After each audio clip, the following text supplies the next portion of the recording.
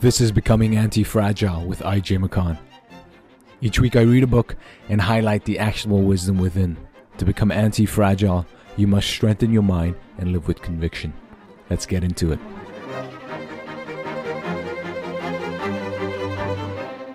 This idea of skin in the game is woven into history.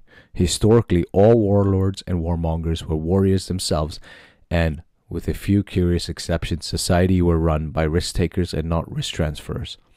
Prominent people took risks, considerably more risks than the ordinary citizens. The Roman Emperor Julian the Apostate died on the battlefield fighting in the never-ending war on the Persian frontier while emperor. One may only speculate about Julius Caesar, Alexander, and Napoleon, owing to the usual legend building by historians, but here the proof is stark.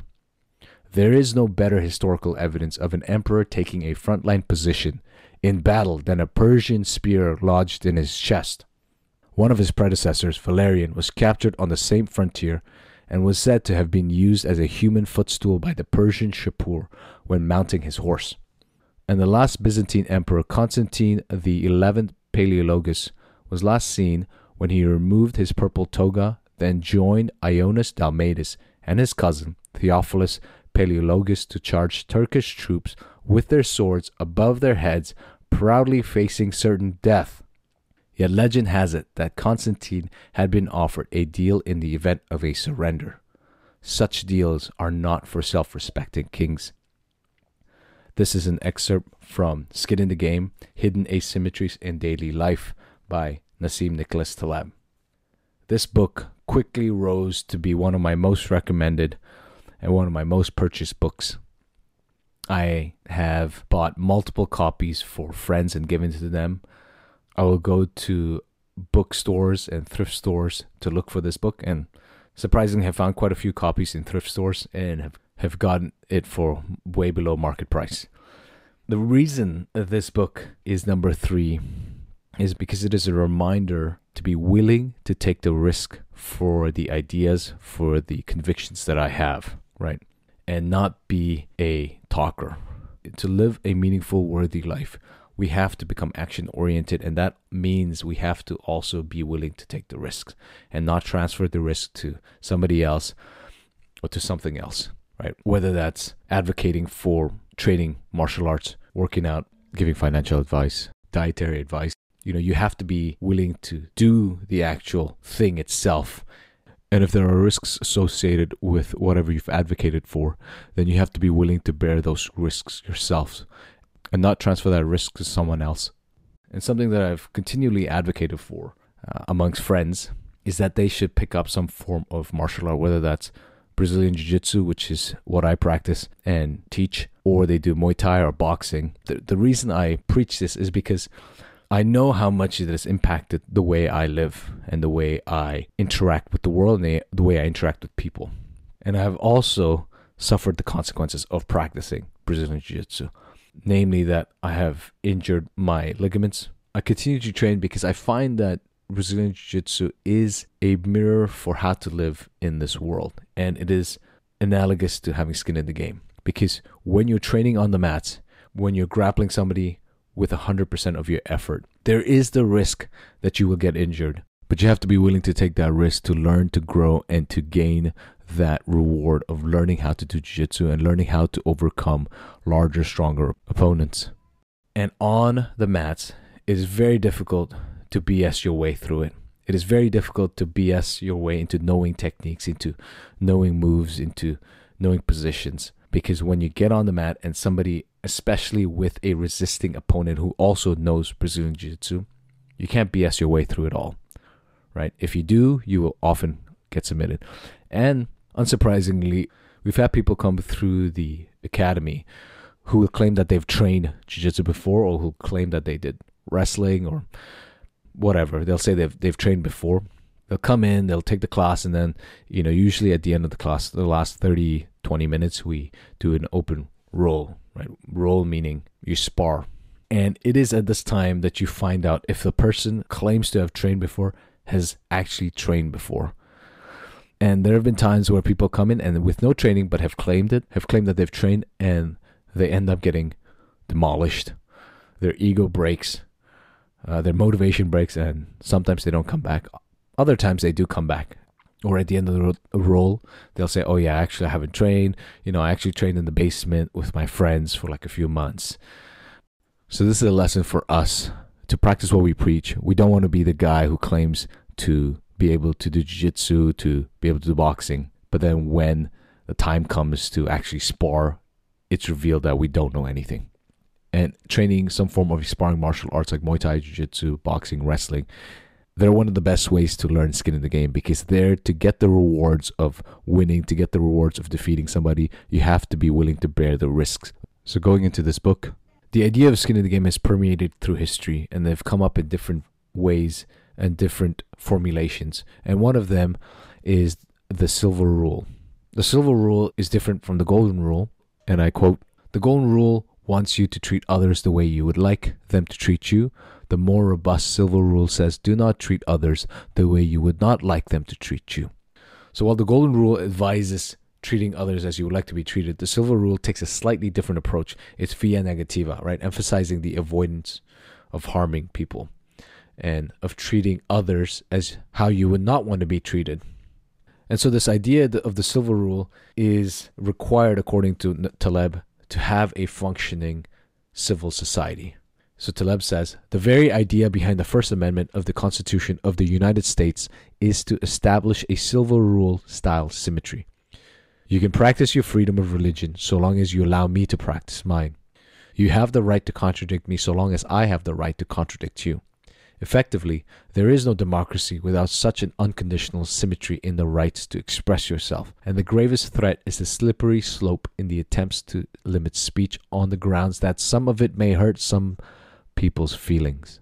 Such restrictions do not necessarily come from the state itself, rather from the forceful establishment of an intellectual monoculture by an overactive thought police in the media cultural life.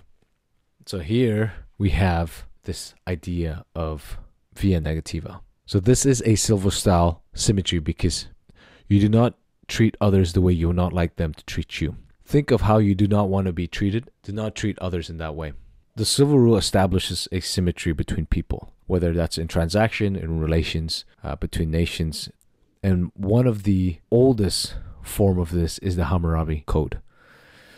The Hammurabi is currently in the Louvre. It's got all these different laws on it, if you can call it laws. And the Hammurabi Code establishes symmetry between people and in transactions, so nobody can transfer hidden risks to other people, or as Taleb calls it, Bob Rubin style risks.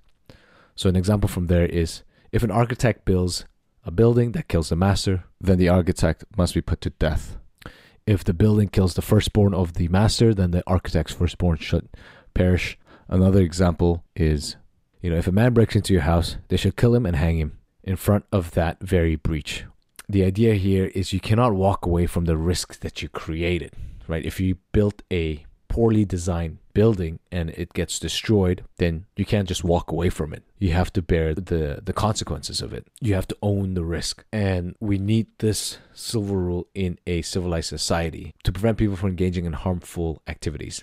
He says, look, if you take suicide bombers, jihadis, for them, killing themselves will grant them 72 virgins in heaven, and so it's an honor for them to die. Taleb suggests that something like the Hammurabi Code could be used to prevent jihadis and suicide bombers, because for the suicide bombers, for them the prize is to get the 72 virgins in heaven, and sometimes the families for the work of their sons. Taleb says one way to prevent or disincentivize suicide bombers and jihadis is actually to make the family pay for the harms of the jihadi. So if you're a jihadi and you die, but nothing happens to your family, and your family are, say, somewhat compensated for it, then you'll have more and more jihadis. However, if you want to prevent it from happening, you say, look, if you're a jihadi, you may not be here, but your family's going to suffer in some way, monetary or not. They'll suffer for your actions and the harm that you've caused to others. Taleb says this will likely prevent people from doing more acts of jihad. The interesting thing about the Hammurabi Code is that the Old Testament says something similar, right? In Leviticus 24:20, for example, it says, fracture for fracture, eye for eye, tooth for tooth. Whatever injury he has given a person shall be given to him. Or Exodus 21:23-25 says, "But if there is harm, then you shall pay life for life, eye for eye, tooth for tooth, hand for hand, foot for foot, burn for burn, wound for wound, stripe for stripe." Again, the idea here is you cannot transfer risks knowingly and not pay the price that your actions cause others. Instead, you should be willing to bear the risk of your actions. Some of the people with the least amount of skin in the game are experts, those who seek prizes from their own peers, chefs who cook for other chefs, academics who write for other academics, think tanks, policy advisors who advocate to look good amongst their peers, architects who design buildings for other architects to win awards for best design. Taleb's point is that if you are judged by your peers, then you have no contact in reality. Whereas if you take a profession like plumbers or electricians, a plumber does not fix the pipes for other plumbers to look at and to praise, but for the customer. An electrician does not fix the lights and the power to impress other electricians. They do it for their customer. He gives the example of Anatis, and I could be saying his name incorrectly, who is someone that Hercules defeats. But so long as Anatis was grounded to earth, to Gaia, his mother, he was undefeated. He had the strength. But the moment he lost connection, he lost all his power. So what happens is when Anatis and Hercules are wrestling, Hercules lifts him off the ground, and as a result, Anatis loses all his strength and Hercules crushes him. And to quote Taleb, "You cannot separate knowledge from contact with the ground. Actually, you cannot separate anything from contact with the ground. And contact with the real world is done via skin in the game, having exposure to the real world and paying a price for its consequences, good or bad." And in our modern society, we are filled with intellectuals, experts, who don't suffer any of the consequences of their bad ideas.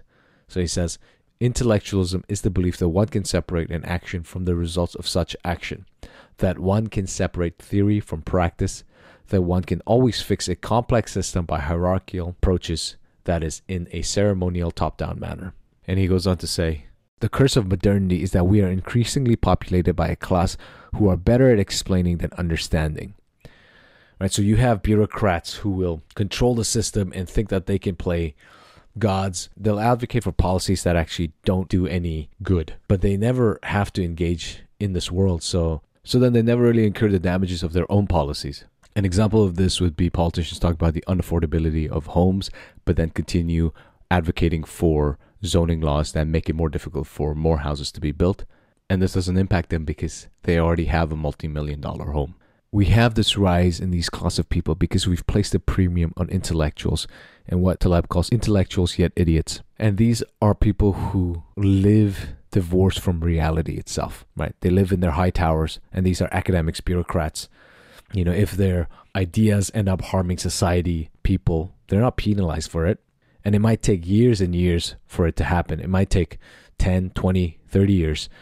What's happening to universities today is not the result of something that happened yesterday, but something that happened 10, 20, 30 years ago, right? Of these academics who had no real skin in the game, but were advocating for these dangerous ideologies, which ended up manifesting through their students, and then students then became teachers, and then we are now suffering from it. The important concept for skin in the game is symmetry between risk sharing and risk transferring. Taleb brings up the GMO corporations who were producing hidden harm to communities, and nobody really knew about it. There were some scientists who knew about it, and one scientist specifically who was a whistleblower, his name was Gilles-Éric Seralin. He's a French guy. But Seralin, when he came out and brought the truth to the public, his scientific findings were discredited. He himself was discredited, and he lived in disgrace for a long time until he won his lawsuit. So think about that. He was willing to bear the risk of losing his credentials, losing in quotes, amongst his peers, to stand up and to reveal the truth. And this is the epitome of having skin in the game. Versus the corporations who don't have any skin in the game. They produce the harm to the community, but nothing happens to them, right? If harm is being done by their product, they either pay people off, scientists off to confound the public, or move the operation somewhere else and then repeat the same harm to a different community. The asymmetry is also seen in two examples that he provides. One is Bob Rubin, who is a banker who made millions and millions of dollars from the financial crash, or I should say leading up to the financial crash, and pilots, aircraft pilots. So we'll start with Bob Rubin. With Bob Rubin, he makes $120 million leading up to the financial crash. He makes all this money. He has a house. When the crash happens, tons of people lose their money, lose their savings, lose their retirement funds. But then he comes out and says, hey, this was a black swan event. We could not have predicted it. And so what happens here is that the banks are rescued by the government from collapsing. When the intervention happens, the governments are funded by your everyday person who's not a banker, right? These are your gym teachers, your coffee shop managers, your entrepreneurs, your yoga teachers. These are the ones who paid the price, the ultimate price for the mistakes of Bob Rubin and his friends, who continued to play with their money knowing that there was systemic risk, but continued to do it because it benefited them. So there was this privatization of the upside, and then when the whole thing crashed, there was a socialization of the downside. And here is the asymmetry. And this is not having skin in the game, right? If you had skin in the game, say for somebody like Bob Rubin, he would take all that $100 million that he earned and use that to help bail out the banks or give it to the retired high school teacher who lost their retirement fund. And people have a sense of other people when they don't have skin in the game, and they benefit hugely from whatever it is that they're doing. So take, for example, entrepreneurs versus public servants. No one in society will say we should cap the salaries or the profits of entrepreneurs. However, if we see a public servant get rich by serving the public, there's something not right about it. And in Switzerland, Taleb talks about how the Swiss tried to pass a bill to limit the salaries of public servants. Ultimately, it didn't go through, but the idea was that people intuitively know that getting rich off developing government policies and programs versus providing actual value to the public are very different things. Take the example now of an aircraft pilot, where he is unable to transfer the risk onto his passengers like Bob Rubin did. Because if a pilot is flying a plane and crashes the plane, it's very difficult for him to transfer the risk of death to only the passengers and save himself, right? The pilot suffers the consequences of the crash itself. Whereas if you have a pseudo-pilot, somebody who only pretends to know, what ends up happening to him is he'll die because he doesn't know how to fly the plane. A similar concept applies to captains of ships, right? Captains of ships are supposed to be the last people to get off the ship. If it's sinking, if it's being attacked, they're the last person to get off because they are the captain. They are willing to go down with the ship in order to save others. Now, back in the 90s, there was a Korean captain who abandoned his ship with his crew as the ship was sinking. But they had told the passengers that there was nothing to worry about and to continue as they were. The passengers didn't know what was happening, and in the meantime, the captain and his crew member abandoned the ship. And that example makes you very upset and angry at somebody who would do this. And this is precisely somebody who doesn't have skin in the game. This book is not only about an incentive problem where you share the benefits, as often it is talked about in startup tech culture, right? The idea that, you should have skin in the game by having equity. But it's the idea here, it's about symmetry. It's about having a share of the harm, paying a penalty if something goes wrong. That's what it is. And Taleb says this is the ultimate BS detector because it's very difficult to escape the risk if you have skin in the game, right? You end up getting scarred from it. To give the example of training martial arts, within the community, there's a sense of respect given to people with cauliflower ears. And a cauliflower ear happens when there's a direct impact on the outer ear and the skin between your cartilage. The cartilage of your ear is filled up with blood, and over time, the blood hardens, and then you get this disfigurement. And so there's a sense of respect given to people with cauliflower ears because it's seen as somebody who's gone through the trenches, right? And who's willing to take the damage and bears the scar of having trained. And the thing with Gilles-Eric Sorelin, the scientist whistleblower, was that he was willing to stick up for truth when it was unpopular. And even though it cost him his reputation, Taleb says it is far more virtuous to stick up for the truth, even if you have to bear the harm from it. So when it comes to skin in the game, it's about willing to take the risk and not just the reward. And people, I find, are least courageous when the crowd is against them. People are unwilling to stand against the prevailing view, even if the prevailing view is wrong, People don't want to take the risk and have a dissenting view because then they might get abandoned by their friends. They might get canceled. Courage is easy when the majority is on your side.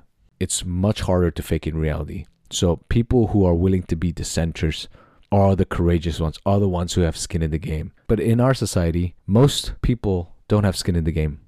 Most people will simply go with the times, with the prevailing view, and advocate for it without them having thought through whether they would actually stand for that position if push came to shove. So it is important. I think for you and I, courage is a message that we can take from this book, is willing to have courage and to stand up for our convictions and to bear the consequences of it. Talking about courage is different than having courage when the time actually comes. Let me give you an example. What would you do if you were coming out of a building and right beside you, you saw a man verbally and physically abusing a woman in the street in broad daylight? Would you intervene, or would you continue to just pretend you didn't see and walk off? The sad part is the majority of people on that street that day, they were watching the whole thing happen from across the street, from right next to these people, or they were just walking by and giving them a side eye. And nobody did anything. But most people, if you give them this situation, which is not a hypothetical situation, this happened a few years ago. If you ask them, what would you do? They would say, I would stand up for them. I would intervene and stop this abuse that's taking place. But this is where reality sets in and people don't actually intervene. Because if they did, somebody would have intervened before I came up and intervened. And simply in the act of intervening, other people came up behind me and joined and were willing to stand up. But prior to that, nobody did anything. You have to be willing to bear the potential risk for standing firm in your beliefs. That's the point of having skin in the game. But for me, I knew full well that in intervening, something could happen. But I wanted to stop the abuse that was taking place. And in simply going up and saying, hey, what's the issue here? The whole thing stopped. You just needed 5 words and the verbal and physical abuse would have stopped. And somebody could have done it minutes before I came up. Again, it's important for people to have skin in the game when you're talking, advocating for ideas, advocating for policies, advocating for... You have to take the risk to enjoy the rewards. So when I was rereading this book, it reminded me of Leo Tolstoy's issue with his peers and the clergy of the Orthodox Church. Now, Tolstoy, as you remember from episode 002, is a man who has everything, right? The house, the estate, 16,000, if you remember, 16,200 acres of land in the Samara province in Russia.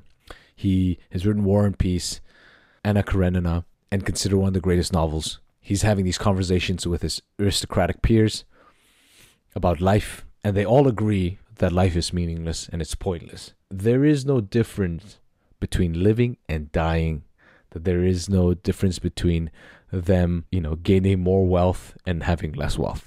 So then for Tolstoy, he says, well, if life is meaningless, if that's what you truly believe, then why are you still alive? If there is no difference between life and death, why are you still alive? Since the most logical step, if life is meaningless, is to commit suicide. Right? That is the most rational and logical step, according to Tolstoy. But none of his aristocratic friends, including himself, ever commit suicide. And his inability to go through with the logical step of destroying his own life, it is what haunts him until he finds the answer to the meaning of life. But up until then, he says, look, you, his aristocratic friends, and him are hypocrites. They go around preaching, talking to each other that life is meaningless, but then they don't actually live like life is meaningless. They live as if life is meaningful. They don't have any skin in the game. And the same thing is true of the clergy. Tolstoy says the clergy believed in scripture, believed in the Christian rule of life, but when it actually came to living life, the clergy's life were no different than Tolstoy's life. They were as debaucherous and lived as if life was meaningless. So this idea of skin in the game is crucially important for living a meaningful life. For it's only in the act of committing to our beliefs that we start to see the rewards of that belief, but also we build the courage to stand firm in the face of uncertainty and in the face of the risk that comes with it. An example of somebody who didn't have skin in the game when it mattered was Napoleon. And Napoleon is considered a legend amongst historians, amongst business people. And this is because of his characters, his relentless pursuit of his goals, his single-minded focus, his military and strategic acumen. But the thing is, Napoleon abandoned his soldiers twice.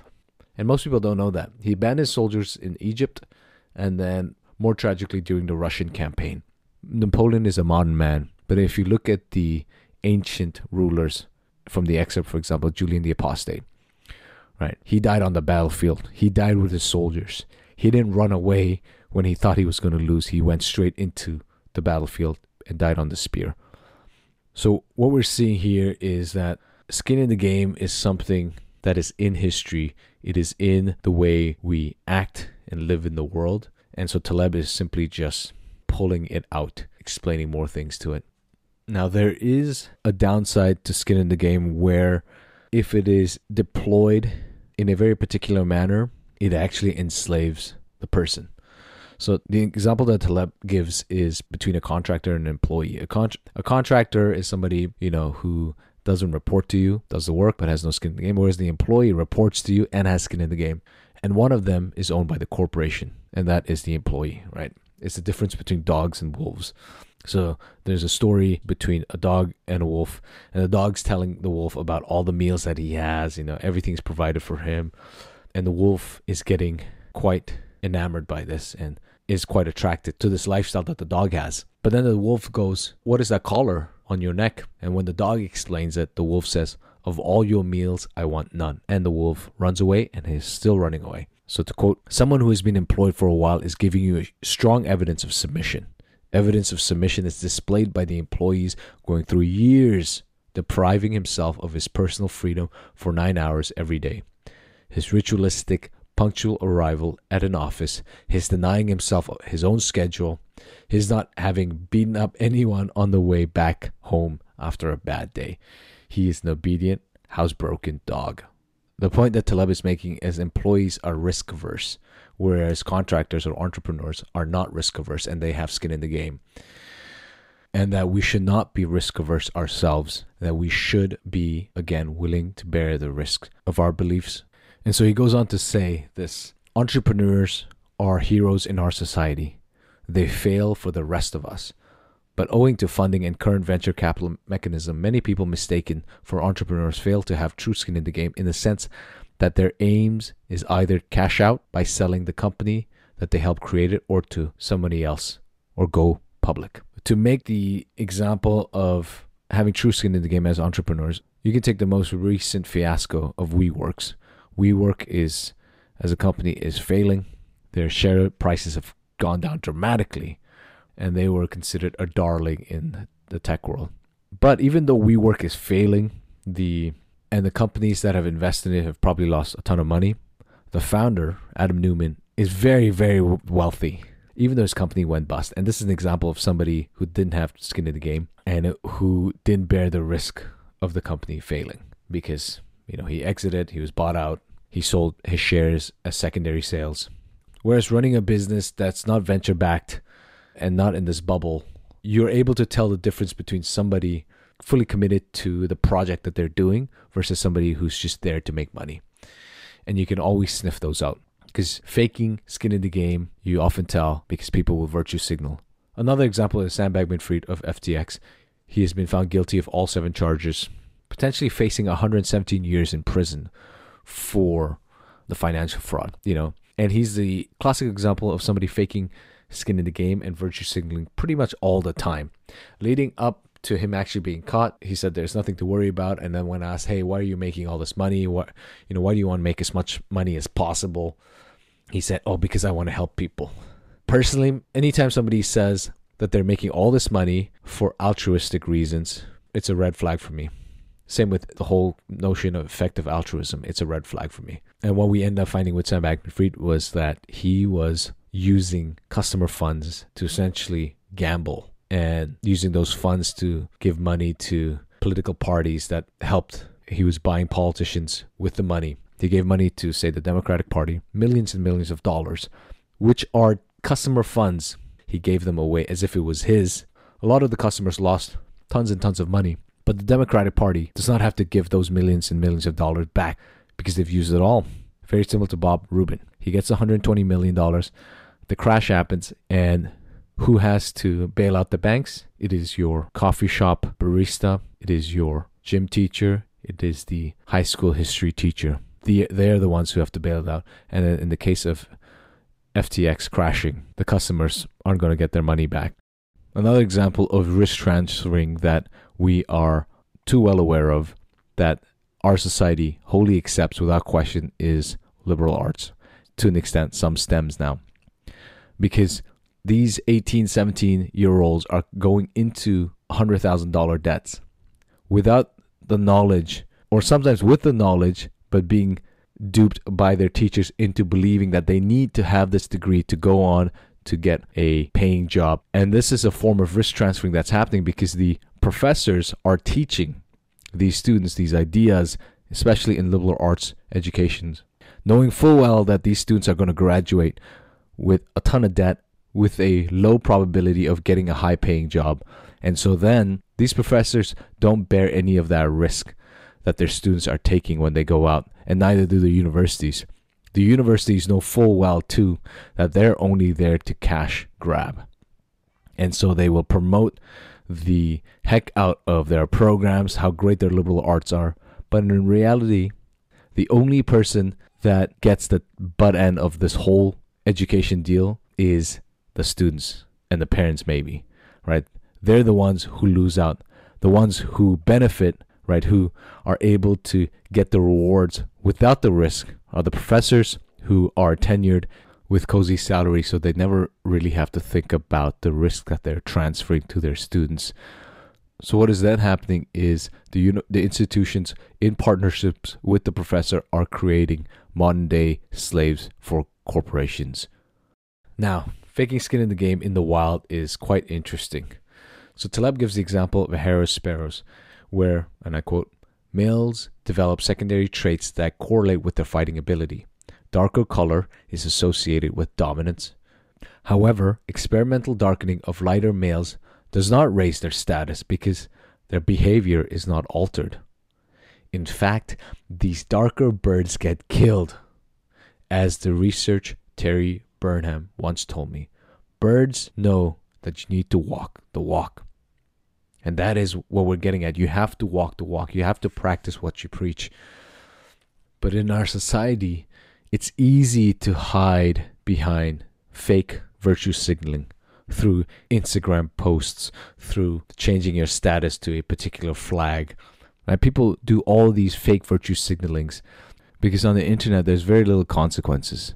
Right? Nobody's going to come and challenge you to a duel.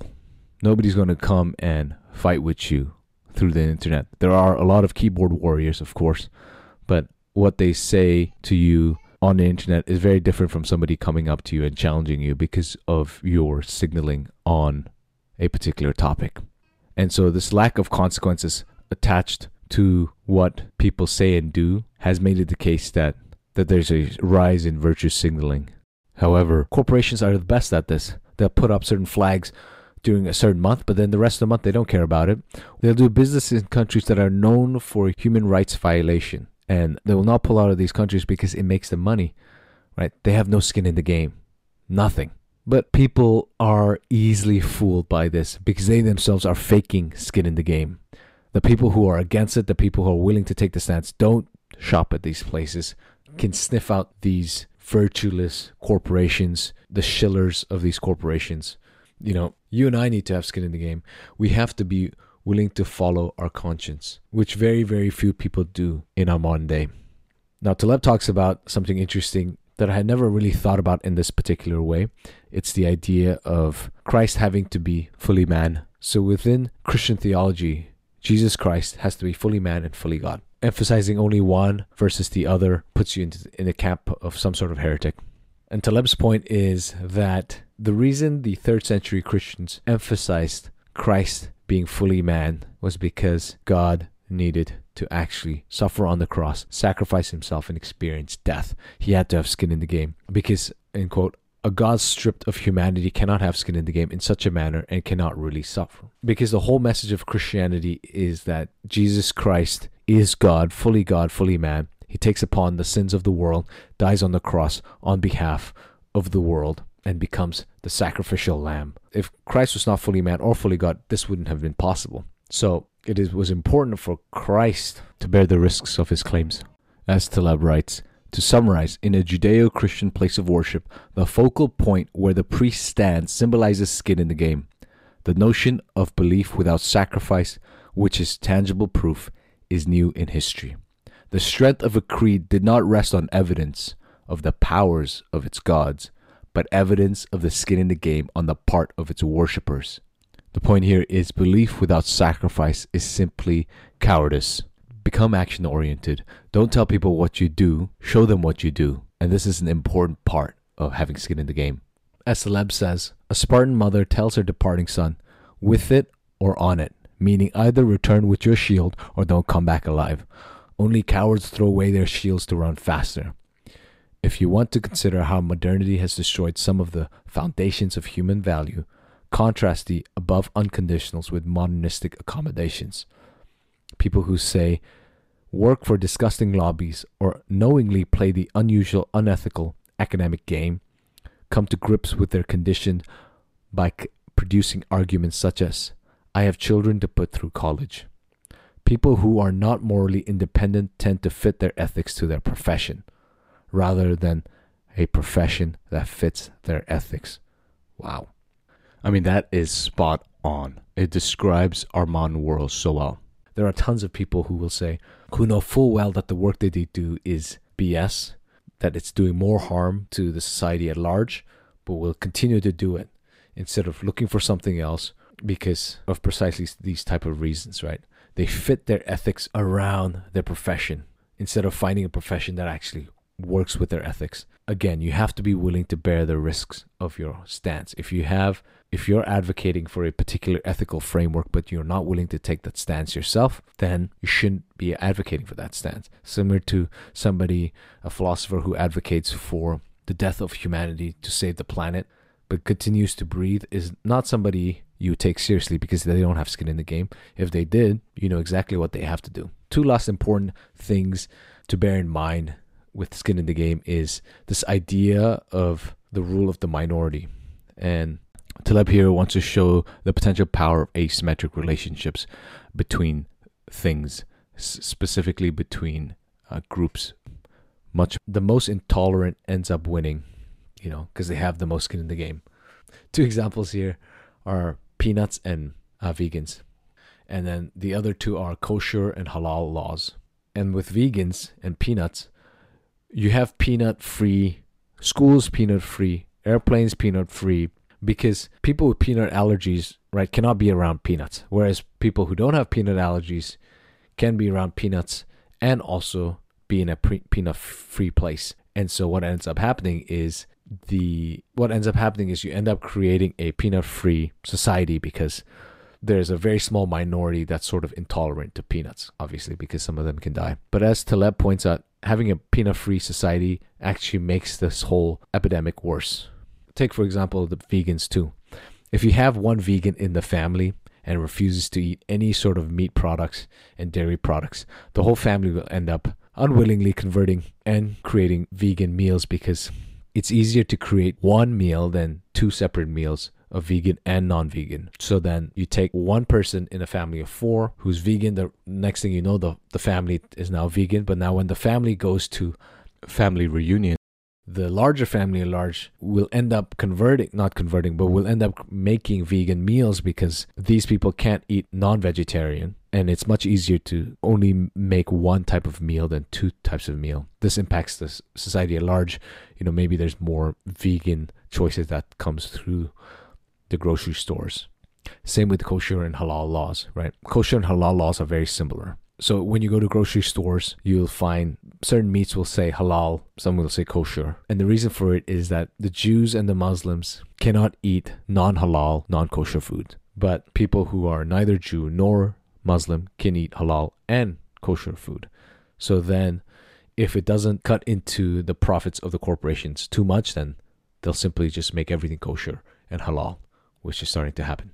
So it's the stubbornness of the minority that creates changes in the society. And there is a interesting point that Taleb makes, that it's only 3% of the population that's required to bring changes. And he says revolutions are unarguably driven by an obsessive minority, and the entire growth of society, whether economic or moral, comes from a small number of people. The last point from today that I wanted to mention is this idea of Lindy. And Lindy is based off this restaurant known for its cheesecake, but then it went bust when this book was published, the restaurant went bust. But the idea was that the play actors discovered when they were at this restaurant, if a Broadway play survived for 200 days, then it'll survive for 200 more days. And if it survived for 500 days, then it'll survive for 500 more days. And so it became known as the Lindy effect. The idea of Lindy is applicable to books, to technology, to ideas. And so there are technologies that will last 100, 200, 1,000 more years versus ideas that are completely new and novel that might not even last the next 10, 20 years. Something simple as forks and spoons, for example, have lasted for thousands of years and will likely last for thousands of more years. Even though you have something like sporks, which is a combination of forks and spoons, a very new and novel idea, but likely will not last. Whereas books, a book that has lasted for 10, 20 years will last for 10, 20 more years. If it lasts for 100 years, then it'll last for 100 more years. If it lasts for 200 years, 200 more years. So you have, and this is why ancient texts continue to have an impact and will likely continue to have an impact for another 1,000, 2,000, 3,000 years until the last human civilization. And this is because of the Lindy effect. And so Taleb attempts to write his book in this manner where it can be read by generations after. I think about the Lindy effect because for you and I, we want to live virtuous lives. We want to live lives that our children can look up to, that we lived good, virtuous lives. And we want to be able to pass on the values that has been passed on to us from our parents, who got it from their parents, who got it from their parents. And I'll wrap with that. I think everybody should read this book, Skin in the Game by Nassim Nicholas Taleb. I'll put a link in the description to go get it. Let me know what you thought about this episode. Leave a comment. If you're on Spotify, you can leave a comment. Otherwise, you can find me on Instagram, IJMcCon, or on Twitter with the same handle, IJMcCon. And finally, leave a review on Apple Podcasts or Spotify. It helps a lot, helps other people find this podcast. And if you enjoyed this podcast, share it with your friends. Till next week. Peace.